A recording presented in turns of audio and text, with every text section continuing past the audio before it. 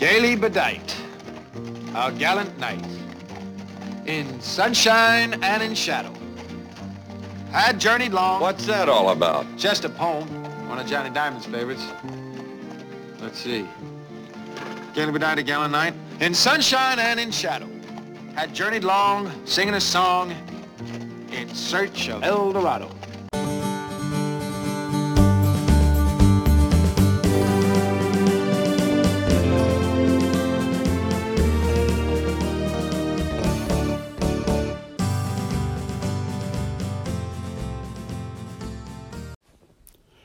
Howdy, everyone.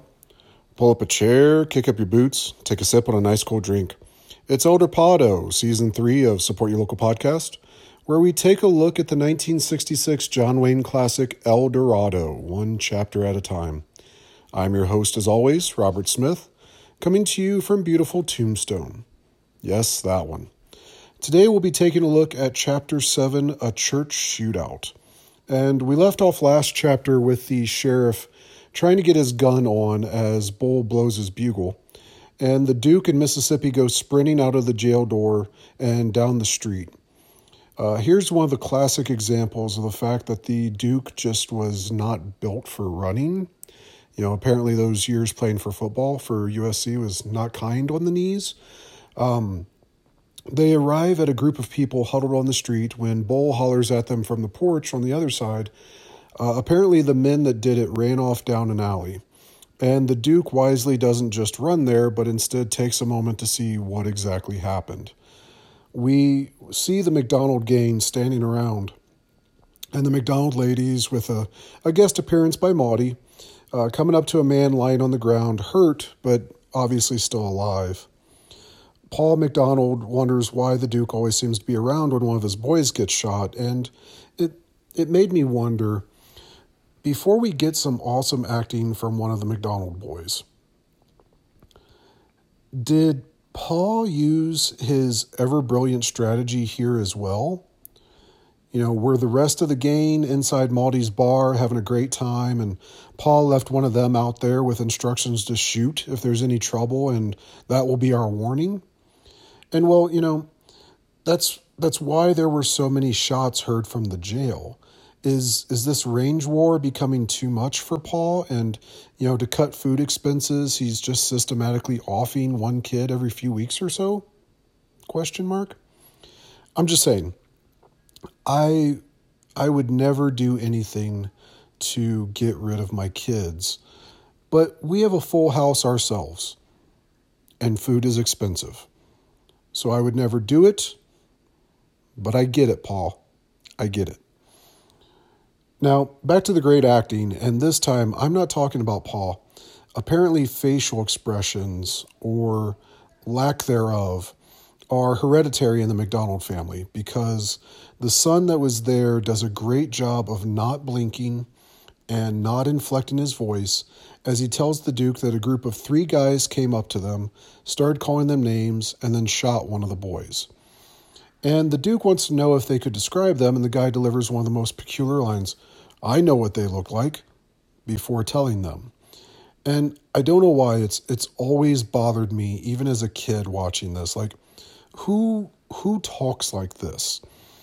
I mean, if he delivered it almost sarcastically, like, "Yeah, I know what they look like," then maybe, you know, just maybe. But it's delivered so woodenly, and this is coming from the monotone king himself, me, that it just, I don't know, it bothers me. In the most descriptive terms ever, he says, and I quote, "One was tall, one short, and one with a bad leg." So it must have been the Duke, who is tall, Mississippi, who is short, and the sheriff, who's drunkenly stumbling, is mistaken for a bad leg. And now the real plot of the movie begins. You know, wrongfully accused, the 3 of them, with the help of Bull, they must escape the McDonald gang, who, you know, they're strategically standing throughout the town, ready to finally get their revenge for poor Luke. Nah. I wish so. And after the pretty damn vague description, Paul's ready to go get these guys when the sheriff finally makes his way through the 20 yards of the group. And just how many times did he drop that damn gun? Like, Jesus, dude. Like, it's been a good 2 minutes already.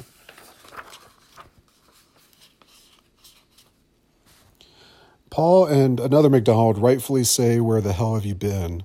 But the sheriff tells them that there's no sense in them going after the guys because Nels McLeod is a part of this, and they're simply outclassed. John Wayne tells them that going after these guys will get them killed, which is exactly what Bart Jason wants to happen, and that they should wait for the sheriff's plan of action. And Paul, rightfully so this time, says why the hell would he wait on him? And it's a nice echo to Cole saying essentially the same thing just a minute ago when he was fumbling with his gun when the gunshots happened. The sheriff understands that he's not doing the best right now, but McDonald can at least wait an hour before getting himself killed. Paul asks if Cole was backing up the sheriff, and after JP tells him no, well, he does it anyway. I mean, come on, he's the Duke. JP, Cole, and Mississippi head over to Bull, who had been watching the alleyway this entire time, and it's been over 2 minutes now, so you'd think the bad guys would have rounded a corner or something by now, right? Well, we find out Bull was just kind of standing there because the first thing he says is the guys went down the street and took a left. So was he just making sure they didn't come back for more? Question mark? While we're talking about watching this movie this time around through the chapter by chapter deep dive mentality, I think I have a conspiracy theory. Let's see if it pans out throughout the remainder of the movie, but hear me out. I openly admit that as I'm typing up the script notes for this, I've been listening in the background for a day or so. A really great podcast. It's called The Pod and the Pendulum. And it's where they review movie franchises one at a time. And you should definitely check it out if you're into that sort of thing. But anyways, as this is Halloween time, as this is being recorded, they just finished up going over the Saw franchise one at a time. And, well, maybe my mind is just prepped for it, but I'm looking at this movie and trying to find the twist ending it would have if it were more like a Saw film. Cue Hello Zeb. But hear me out. What if Bull is actually corrupt? You know, what if Bull is actually in cahoots with Bart Jason and he's out to eliminate JP so he can be the next sheriff? You know, he does a whole heel turn at the end, and we get flashbacks to Maudie telling Cole about JP hitting Bull. And there's a few shots of him having to clean up the drunken puke and piss and shit of the sheriff. How he's had to sleep in that jail on a cot while the sheriff stinks up the place, Bull's place, despite having his own place out there with the mariachi band. You know, what if Cole sending Bull out with no sleep to watch the McDonald's was finally the last straw? You know, watching them shop for seemingly 10 hours was just more than he could take. And when's it Bull's time? You know, where, with Bart Jason in control of the town, now it's Bull's time. Keep an eye on this. So I'm definitely going to watch for this. Anywho, the sheriff and Bull walk down one side of the street while Mississippi and Cole take the other side. And we get some great percussion in the score. You know, just what you would think of as like a tiptoe secret spy walk straight out of like a Pink Panther movie. And the sheriff starts showing signs that his stomach is getting the better of him, but he does pull it together. It's a nice shot as we see Cole still walking along, but his attention is 100% on seeing if JP is okay. And it would have been a nice opportunity for the bad guys to get a jump on them, as the Duke's focus is not on the danger that lies ahead, and he has to worry about the sheriff instead. But alas, Mississippi's startled by a very pretty girl sitting in her window who asks him to not make it obvious that she's talking to him. And she takes a drag off her cigarette and confirms that they are looking for the three men, one who has a leg that is not good, one who is really tall, and she doesn't mention that the other guy is short, so maybe he really is about James Caan's height, and she doesn't want to offend him when he finds out, maybe. And I need to see this tall guy. I mean, you have John Wayne's 6'4" ass running around here, so just how big is this guy? She tells them that they ran into the church down the way and they have not left as she's been watching. And as our chapter is called Church Shootout, I'm excited. Are you excited? I'm excited. He thanks her, then he trots over to Cole to tell him, and as he comes up, Cole asks what he was doing, and we get a call back to the "Don't you think I can know a girl" line that the Duke used over at Maudie's. Nice little touch. Cole then gets JP's attention, and everyone goes sprinting down the street. Which, why? You know, they, being Bull, just got done saying that they shouldn't be in too big a hurry to go down the street because the bad guys were acting just like they wanted someone to do that. They stop at the corner, and we see down the road the aforementioned church, and as they cross the street to the other corner, they get shot at. So at least one of the three guys is still there. Or maybe just a very vindictive priest. We don't know yet. As if the gunshot wasn't confirmation enough, Bull says, "They sure are. They hit me in the bugle. Look, it's got a dent." Which is another of the great chuckle moments that this movie has, and I'm not sure that it fits as well in what should be a tense action build-up scene, but it does elicit a chuckle for me whenever I see it. And now with this Bull is evil theory, buckle up, kids. Did that shot really just hit Bull in the bugle? I mean, he's just casually standing there with the other guys. You know, no one is that flustered that they were just shot at. But wouldn't someone be just a bit more upset or worried that he just got shot and being saved only by the metal bugle you have hanging around your neck? You know, it's pretty casual if you ask me. And I think, you know, hear me out. One of two things. One, that Bull either actually took that bullet damage during the shootout with those guys and the McDonald's, and he now has an excuse for the dent in his bugle should anyone get too curious about it and whether Bull was involved. Or that bugle has always had that dent since the Civil War, and he's just now using it as an excuse to divert anyone's attention from him as a possible mole for the Jason gang. You know, like in so many movies where the bad guy hurts himself so no one will suspect them. You know, think Stu and Billy in the first Scream movie, or for you fellow old-timers out there, when Dick Van Dyke shot himself in that episode of Columbo. You're welcome for those that get that.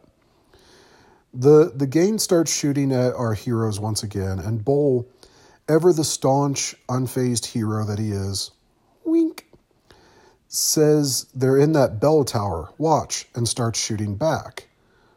Or is he? Every single one of Bull's shots are hitting the bells, a much easier target and safer target, pending ricochets than the men poking their heads out of the tower. So as Bull continues to provide cover shots, the group advance closer to the church, and we get our first Western trope alert of the season. Whoop, whoop, whoop. Hurl up, men! We'll head them off at the pass! Head them off at the pass? I hate that cliche. In the middle of a shootout, the good guys walking through the open towards the bad guys and not taking any damage. It's the Stormtrooper rule for you Star Wars fans out there. The Duke provides cover for Bull to advance, and the bad guys conveniently miss him as well. When he gets to them, we get a nice touch of the Duke having to reload his rifle. You know, it is the little details. It really is. It's not a never-ending ammo supplied gun. They all start shooting at the church, and we get easily the loudest part of the movie with those damn bells going off along with the gunfire.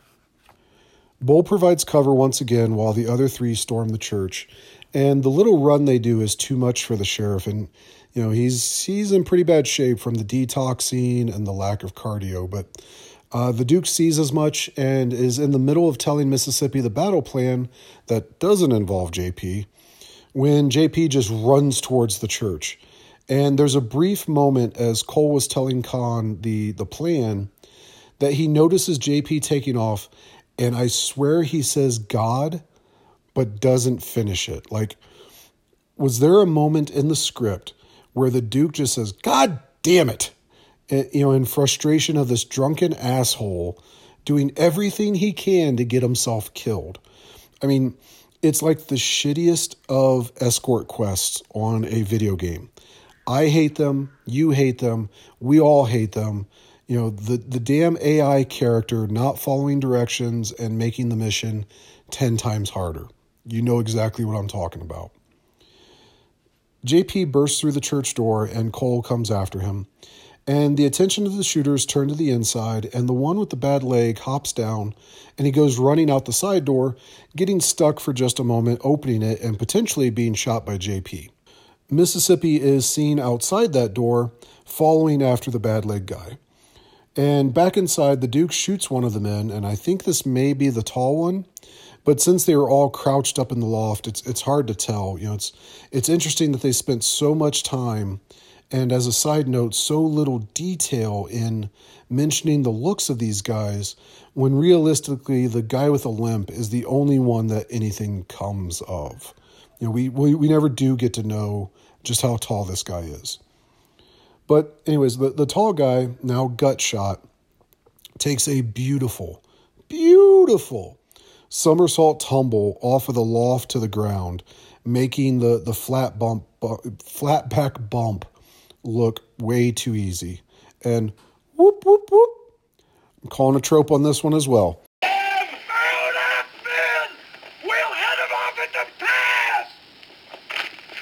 them off at the pass? I hate that cliche. As it's just a variation of the usual guy falling off the balcony that we see in many others. But anyways, we head back outside where the limping man is doing his best to run, and Mississippi, just not catching up, decides to unleash the Swede's fury. And this time, there's no rear projection or CGI gun blast. He just shoots the gun this time. Still with the Terry Crews Expendables level sound effect, where he hits a sign hanging above the running man, and it knocks him in the shoulder and down. But alas, it only stuns him for a second or two, and he continues running down the road. We cut back inside where the Duke rifles the third man, presumably the short one, in the gut. And no, I'm not going to call another trope alert because this one is truly unique to me. The guy gets gut shot, and instead of doubling over and tumbling off the loft like his partner did, he grabs the ropes that I always assumed were to ring the bell. But in looking at it in pause, it doesn't appear to be attached to the bells in any way. I think it might be a rope used to move stuff up from the floor to the balcony. But anyways, he grabs that rope, and we get a POV from the ground pointing up to the loft and the man falling into the camera shot. And it really is a neat shot, and one that I just don't remember seeing in a lot of any other movies, let alone your traditional Western. And it's almost as if this would have been a 3D shot in like a 3D horror movie, if that makes sense. Like he's falling at you, and it's just a nice little touch. Cole and JP head for the door, and JP says one got away, which the Duke couldn't miss an opportunity to be sassy and, remember the hip cocking. Anyways, he doesn't miss an opportunity to get a dig in, so he says you ought to know you missed him, which maybe, we'll see, but still, valid point. Duke was 2-0 on the other guys. They yell for Mississippi, who hollers, "Over here!" And they meet up with Bull on the way. Cole asks, "Where did you come from?" to Bull, and he replies by yelling, "I heard a noise!" Which, again, Bull is Jigsaw, conspiracy aside. Bull really does play the comic relief of this movie beautifully. I know earlier I said I wasn't a fan so much of him making the bugle joke, just as the fight was starting. But now that I see, that the bookend of violence with two brief comedic moments, maybe that was an intentional part of the storytelling, like a palate cleanser for the audience who just, saw this very loud, very violent action. And we see Mississippi standing by the sign that he shot, which reads, "Dressmaking Notions." And it has 3 big gunshot holes in it. Cole asks if he got the third guy, to which Mississippi says, well, yes and no. He hit the sign that hit the guy. So maybe he gets an assist for that one? JP notices blood on the ground under the sign. And here's where I was mentioning JP's shot at the door. So growing up, all the way until these last 2 times watching the movie for this podcast, I always assumed that the blood was coming from where the sign hit the guy. That's how I've always read that part. But now in seeing the hesitation at the door that the limping man did, and the fact they purposely show JP shooting at him just before, there's the very real possibility that JP winged him. Mississippi says the guy didn't get very far, that he ran into that saloon over there, to which Bull quickly says, "Jason's place." Too quickly, if you ask me. But anyways, let's put a pin in the saloon being Jason's place for just a second. JP is trying to unsuccessfully reload his pistol. He's dropping bullets everywhere due to the DT shakes in his hands. And the Duke takes the gun away to load himself, once again not missing a chance to nag on his friend, saying they'd be here all winter waiting if he had to. And JP faces the facts that he's going to have to go in there, to which the Duke says, "You know who will be in there," and the sheriff says he needs to get 2 people. The one who shot McDonald and the one that paid him to do it. It's interesting seeing JP so hesitant to go in there now. I mean, just a few moments ago, he was scrambling to get his gun so he could go back in there and shoot up the place. Perhaps the adrenaline from the gunfight has sobered him up a little bit, and he's starting to see his shortcomings. We'll see. The Duke's nagging finally gets on the nerves of the sheriff, and he flatly tells him, he may be a drunk, he may not be able to load his own gun, but he doesn't need any bitch asses. You're welcome, Harry. To tell him how to do his job. And this chapter really does shed light on the fact that the Duke is just kind of a dick, too. He's always making the catty comments, and I stand by my sassy pants stance in a previous episode. As they all head toward the saloon, you notice that the Foley artist may have been a little too heavy-handed on the gravel walking sound. And for those that don't know, a Foley artist is who puts in the sound effects in movies. Like footsteps and punch sounds, things like that. And I noticed on this watch that unless that is the loosest gravel road ever, their steps are just a little too loud. Maybe the volume is still cranked up a little bit from the gunfight. I'm not quite sure. The sheriff tells Bull to walk along the front of the saloon and wave to him in the back if it's safe to go in there. And Bull warns the sheriff to keep his shaky hand off the trigger. And when JP tries to tell him off too for being sassy, Bull simply replies, he hasn't even started yet. And Mississippi jumps on the bandwagon and makes the comment that, this will be a sight to see. And JP twirls on him, asking, who the hell are you? So, bing, another one on the scoreboard. I think we're at 16 or 17 now. The Duke does defuse it, telling JP that Mississippi's just a little green and that the man he's looking for has a bad leg. And JP does back down, resigned to what he really needs to do. And we end our scene with JP, Mississippi, and Cole sneaking into the dark back alley, and they begin to jog there. Like, they've just been casually moseying on this whole time, and I wonder why the sudden need to speed things up. Question mark. But anyways, what happens next? Will JP restore his honor, by drunkenly killing a bunch of men? Will Bull see his opportunity to end it all and send JP into an ambush? Will Mississippi go back and thank the smoking lady in the window. Find out this and more when we return next time with El Dorado. Until then, as always, check us out on Facebook and Instagram at Support Your Local Podcast. Please take the time to like and follow us there.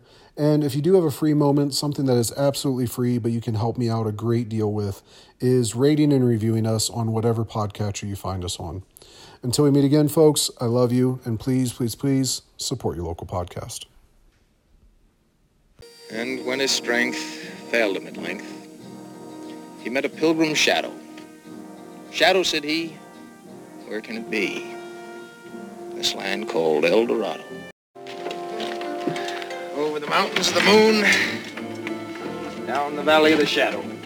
Ride, boldly ride, the shade replied. You search for El Dorado,